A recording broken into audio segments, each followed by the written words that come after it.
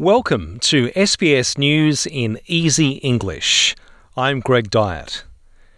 New South Wales restrictions, which were due to be lifted for vaccinated people on December 1, have been brought forward to November 8.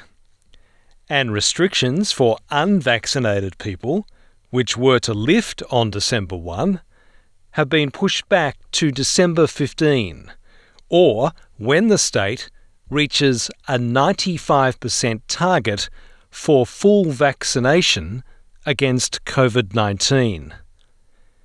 Premier Dominic Perrottet also announced fully vaccinated people will be able to have unlimited visitors to their home, hospitality venues can host more diners, and nightclubs will reopen for dancing. We want to get to a point where New South Wales is open, one and free, and we believe that the changes we've made today enable that to occur.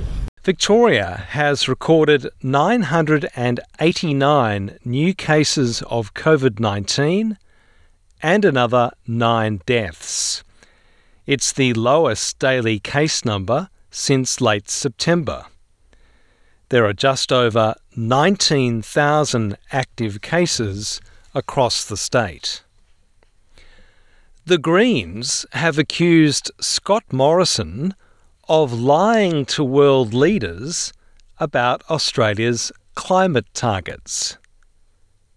Greens leader Adam Bandt says Scott Morrison's formal written pledge to the Glasgow Climate Summit says Australia only promises to cut pollution by 26%. Yet he says in his speech he said Australia will cut pollution by 35%. Knowing he would be slammed for his woeful 2030 targets, Scott Morrison has just lied to world leaders about them instead. Scott Morrison is sabotaging global climate action. India's Prime Minister has announced 2070 as the target for his country to reach net zero carbon emissions, 20 years beyond what scientists say is needed to avert catastrophic climate impacts. Narendra Modi defended India's record, saying his country has 17% of the world's population and is responsible for only 5% of global emissions. He's pledged to increase the share of renewable energy to 50% by 2030. All recommendations made as part of a review into COVID-19 outbreaks in aged care will be adopted by the federal government. The independent review made 38 recommendations on how to better manage outbreaks in residential settings.